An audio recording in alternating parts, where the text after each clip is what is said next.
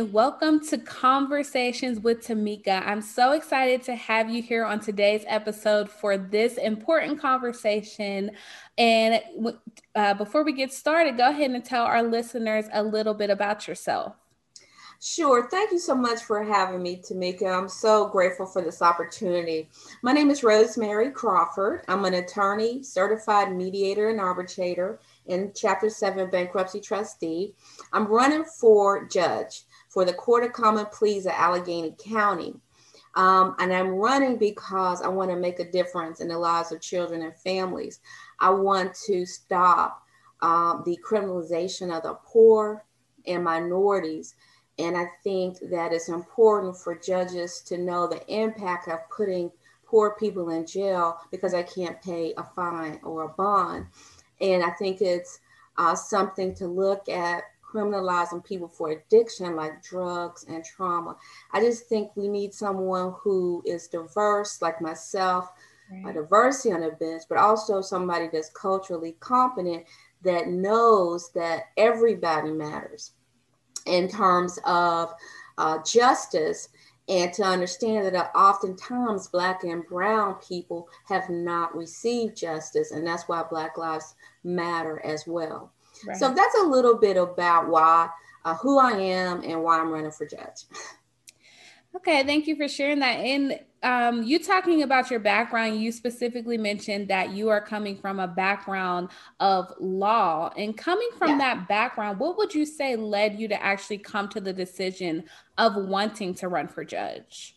A lot of it is because I've seen a lot of injustice. I've seen a lot of unfairness, lack of parity. Mm-hmm. I've seen Black and Brown and poor people of all races and people who are disabled or addicted and things of that nature treated differently than people of privilege. And I want to bring some balance. I want to bring some fairness. I really think, especially now where people are really realizing there's some problems, and just us saying and acknowledging there is bias. Mm-hmm. We need some people on the bench that understand that are culturally competent and can make fair decisions regardless of privilege. So that's something that's leading me to run. The fact that I've seen the unfairness, I've even as an attorney been treated unfairly. So I know how important it is to understand that. And when someone says, oh, there's bias, unfairness, I don't want to be a judge. It's, oh, no, there's no racism here. There's no unfairness here. It's just you have a chip on your shoulder. I want to say, let's talk about it. What can we do to make things better? Because a lot of times, and I am a certified mediator, I know you have to bring issues to the table and be willing to discuss them in a transparent manner for things to get better. Yes, I totally agree with that. And in learning about you, one thing that is clear is that you truly want to be a voice to those who are voiceless, and you really have a passion for creating change. What has really driven you towards wanting to create change for the people? I know you touched on the seeing bias, but is there something specifically that maybe motivated you or pushed you to want to get to this point that you want to start making change in our society? A couple things. When I was young, my mother was a teacher. She integrated a school.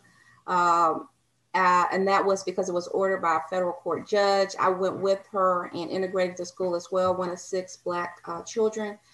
And I knew, and my mother always said, this will be a better life, but we've got to end segregation. And this was like in the 70s or what have you. But I say that to say that's one thing that always stuck. We've got to have fairness. You can't have people treated differently. Right. And I have grown up with, unfortunately, a lot of experience of racism. The other thing is just being an attorney and part of the justice system. I've just seen so much disparity. And I've seen specific examples, unfortunately, sometimes where people, poor and minorities are arrested without due diligence. Mm-hmm. What I mean is there's certain requirements, a certain standard before you should arrest someone, a certain amount of investigation. People of privilege used to get that. You'll even hear, for example, I don't know if people are aware of, they call her the cult mom, the lady where her children disappeared, then they're dead, and she had a husband die, a new husband's wife died, 2 kids, all these people died. She still hasn't been charged with murder. And they weren't arrested for months and months and months because they needed more evidence. They were doing due diligence. But when you get somebody poor, minority, they can have no evidence and arrest you because they think you may have done it. And they'll let you sit in jail till you can either bail out or you get to the judge. And you can languish for months. Even and then get in front of the judge and be told there's not a sufficient evidence. So I'm saying a lot of times I've seen where police and authorities are quick to judge. Also, I've seen disparities when it comes to children who are criminalized for things that should be maybe a school issue, maybe a discipline issue, but not put in a juvenile system. So I have done juvenile work representing children. And I've just seen that. And cases where when I was a child, maybe you would get after school detention or maybe a suspension. Now they are making children criminals. All right. So things like that are what I want to look at. And also my mother had dementia a few years ago. I had to help her with that. And I understand how people take advantage of people who are vulnerable. And I want to make sure that I be a part of a system that looks out for those people, children, the disabled, the vulnerable, people who don't have anyone. I think it's really important for the judge to be compassionate when it comes to that. But those are some of the things that really make me want justice, real socioeconomic justice, and real equality. Right. So one thing that you really touched on was the importance of the racial divide and there being change within the system. And specifically within the judicial system, the Federal Judicial Center has said that 34% of judges, according to in 2020, were actually female judges, with only 3% of those being women who are African American. So when you have an opportunity here to bring change, can you just speak further on why do you think that it is so important for women of color to enter into the system through the judicial system and to create that change? Sure. If I may, I want to speak a little bit about Allegheny County. Yes. We have about 44 judges here, only 1 Black woman judge, and only 3 of color. Yes. That is startling. Right. It's not surprising, but it's startling. And I think statistics and studies have shown that Black women judges make fair judges across the board to all races. Whereas because we have the cultural competence, we have the history, we have a lot of us suffer discriminations, and we know about the vulnerable people, and we want to be fair. Whereas some people of privilege, they just don't have the understanding. In Allegheny County, for example, we had a judge last year who left the bench because a woman of color was in his courtroom with a head garb, and he made comments about her going home to her drug dealer boyfriend just because of her hairstyle. Wow. I mean, this is why where this is important. Mm-hmm. I do not judge a person by their hairstyle, particularly since I have various hairstyles. Right. From natural to straight, and wear hair garb myself or braids or what have you. That doesn't determine your character. Mm-hmm. And I don't make those type of generalizations. Also, I am culturally competent. When I talk about that, I mean, not only am I just that, I worked under the umbrella of the Center Against Racism for the YWCA Greater Pittsburgh for about 5 years. And there I was trained on cultural competence and taught cultural competence to corporations and other organizations and colleges. So I think those are some of the things as a Black woman I bring to the table. And I believe why we have so much disparate sentencing in Allegheny County, so much unfairness and injustice, is just not enough Black and brown women on the bench who are aware of what's going on and the bias. There's so much implicit bias and stereotype that a lot of people, unfortunately, are dealing with. They don't even know that they're biased. Right. Yeah, that's so important to touch on. And in considering that, one thing is that you really have an opportunity here. And speaking about there only being one African American judge here in Allegheny County currently, you really have an opportunity to create change if you are elected. So, what type of change specifically do you want to bring if you are elected into the judicial chair? There's a few things that I would like to work on. Of course, I don't have all the answers. I'm not even judge yet, Right. but I'll be able to, bring more to the table once the people have spoken. I want to work on access to justice and equality to justice. Mm-hmm. So I said before, I would like to look at things like bail. I may have intimated without specifically saying it, but I don't think in most instances a cash bail would be required. I look at January 6th, what happened in Washington, D.C. Mm-hmm. You had people, 5 people died. Those people aren't even, I haven't heard any charges of felony murder. When a minority or poor person is engaged in any type of act, even just driving a vehicle, and someone gets killed, including the conspirator, they're usually charged with felony murder. But anyway, getting off topic, but I'm saying that to say that a lot of those people involved were released on their own recognizances.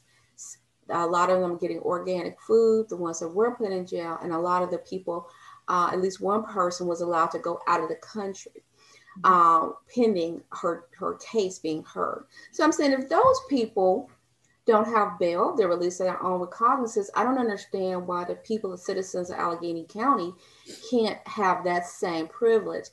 If someone is such a threat that they shouldn't be released, then that person maybe shouldn't get bail anyway.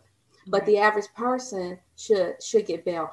And I've heard of cases where people had a $500 bill, they just didn't have the money, and then when the case came up, they were released because they didn't, like I said, there's no due diligence. The charges weren't even legitimate.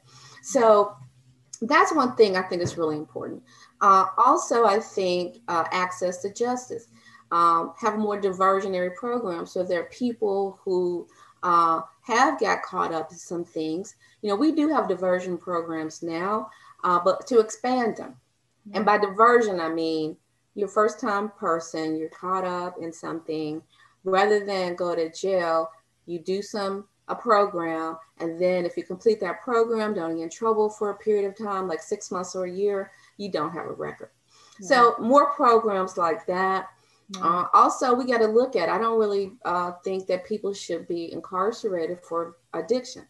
Right. So we have to look at a lot of those type of things. People should not, if a person has a heart problem, if a person has diabetes, they're not put in jail. So if a person has, a drug problem, that's not something they should be put in jail. Maybe treatment is the answer. Mm-hmm. Also, I'd like to work with groups in the communities to work with restorative justice, working and figuring out different ways that there can be a healing in the community. Maybe, I don't know, programs for victims, programs for offenders, maybe some type of things where they can discuss and heal. I would say when I was at the YWCA, I started a program called 100 Lawyers to provide free lawyers for people, particularly women, where there was a void in family law cases. And I got continuing legal education certified so that they could get their credits. Lawyers are required to get a certain amount of credits every year.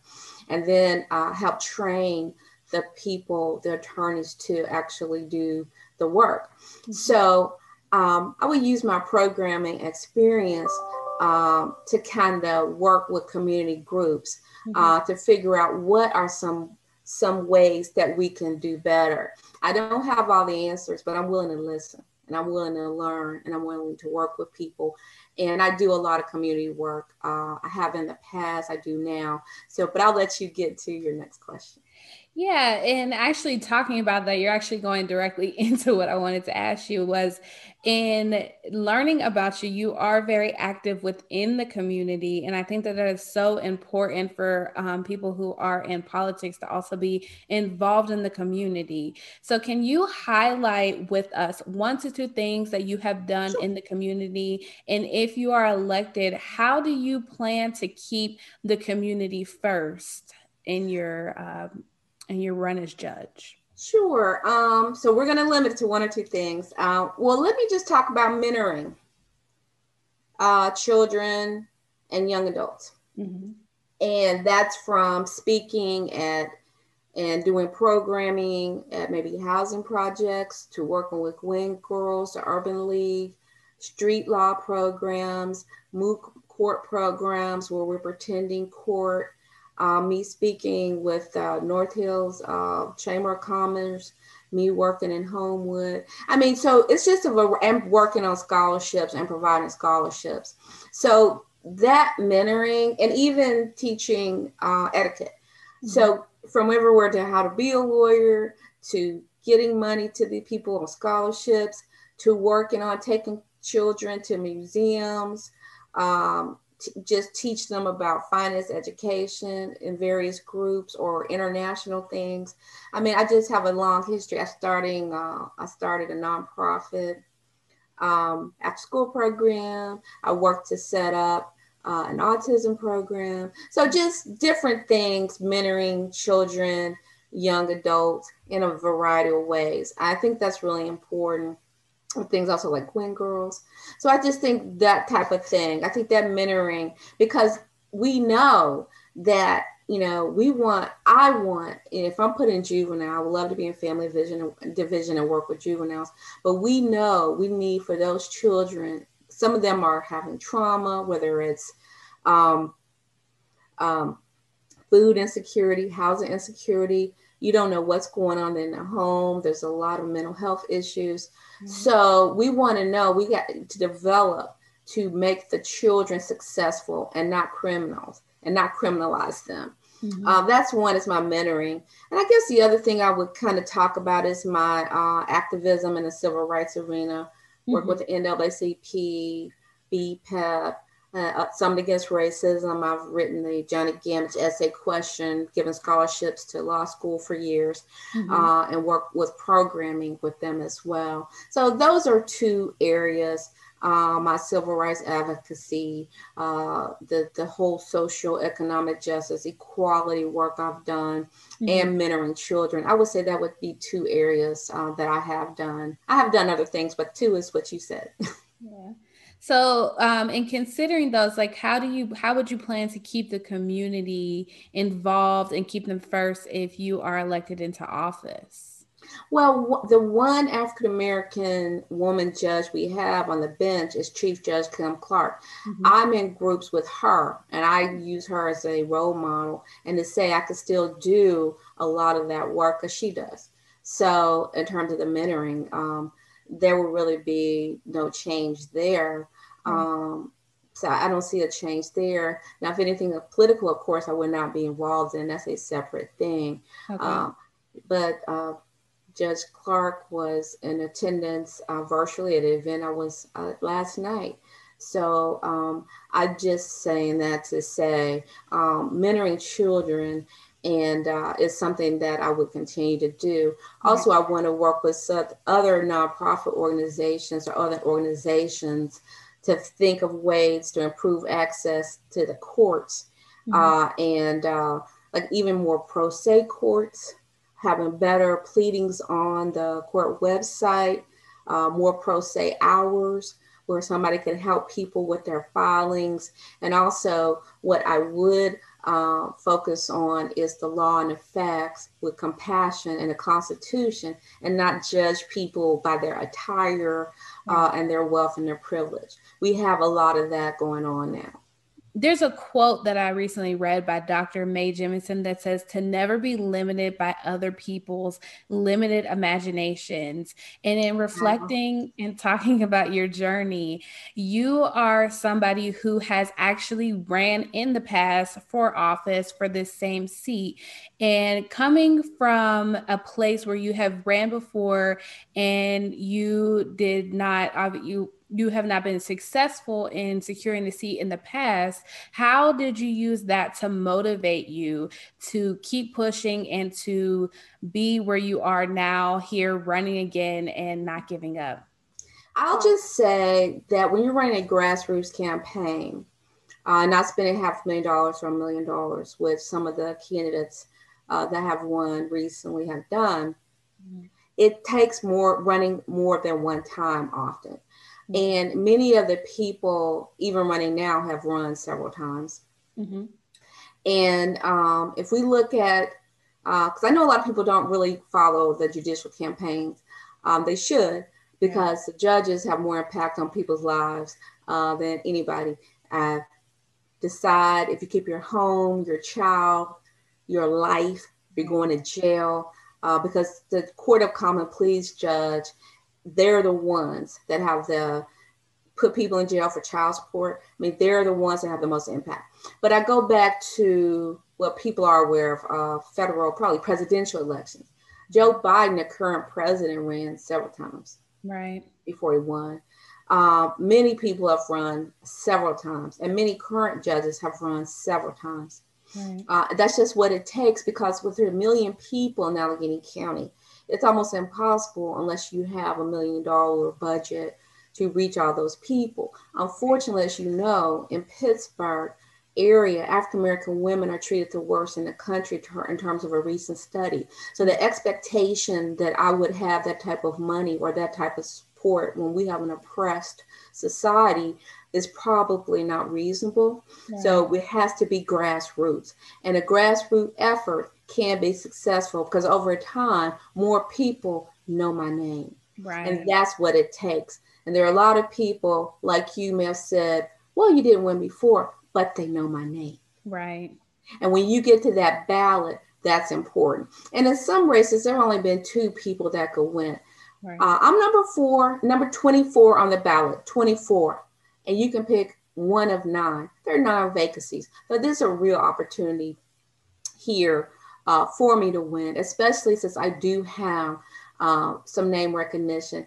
And especially since I actually have real experience, 31 years experience, trial experience, quasi-judicial experience, meaning I decide certain cases, and I've been dedicated to public service. So there's some people who know me from my legal, and I'm an award-winning attorney. So there's some people that have heard me, they've seen me in court, they've seen me volunteer, they've seen me at church. I'm an usher at Mount Ararat Baptist Church. There's some people that know me. So that's one thing I think that's helpful. And I've talked to judges who won, some after 4 times. So this is not easy. And I think this is good you asked that question, because people are not educated on these judicial races. They don't understand how there's 1 million people. It's not like something for a neighborhood. It's the whole Allegheny County, but 1.1 million people. And only a small percentage of that is even African American. So it's very difficult. And that's why no African American woman has been elected this century. And also, unfortunately, a lot of African Americans, as you point out, don't even take the time to vote. So I think if you want to change, you're going to have to be a part of it.